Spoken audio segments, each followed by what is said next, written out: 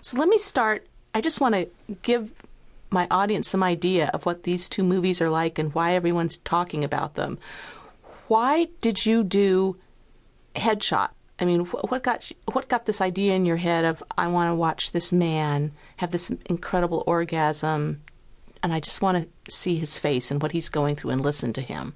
Well, I've always been interested in, I like porn, and I've often felt not very connected to it. Like, if I watch a film, there might be only 1 minute or 2 minutes where I feel like I really care about the people and I want them to get off. So I found myself becoming very interested in why people empathize with the characters that they see. And I saw this Andy Warhol film called Blowjob, film from 1964.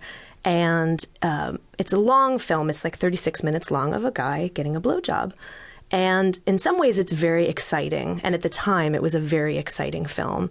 But the film purposely prevents you from learning more about the main character because you can't hear anything and the camera doesn't move and you have no idea who is the person giving him the blowjob. So it's a really interesting movie, but it keeps you from engaging with the main character. And I thought that was interesting because if that could be added back in, for me, it would be a really hot film. So that gave me the idea to see if I could make something where, because you cared about the guy and you knew a little bit about why he was there and what his relationship was with the person giving him the blowjob, whether that would make it hotter, at least for me. So that was the inspiration behind making Headshot.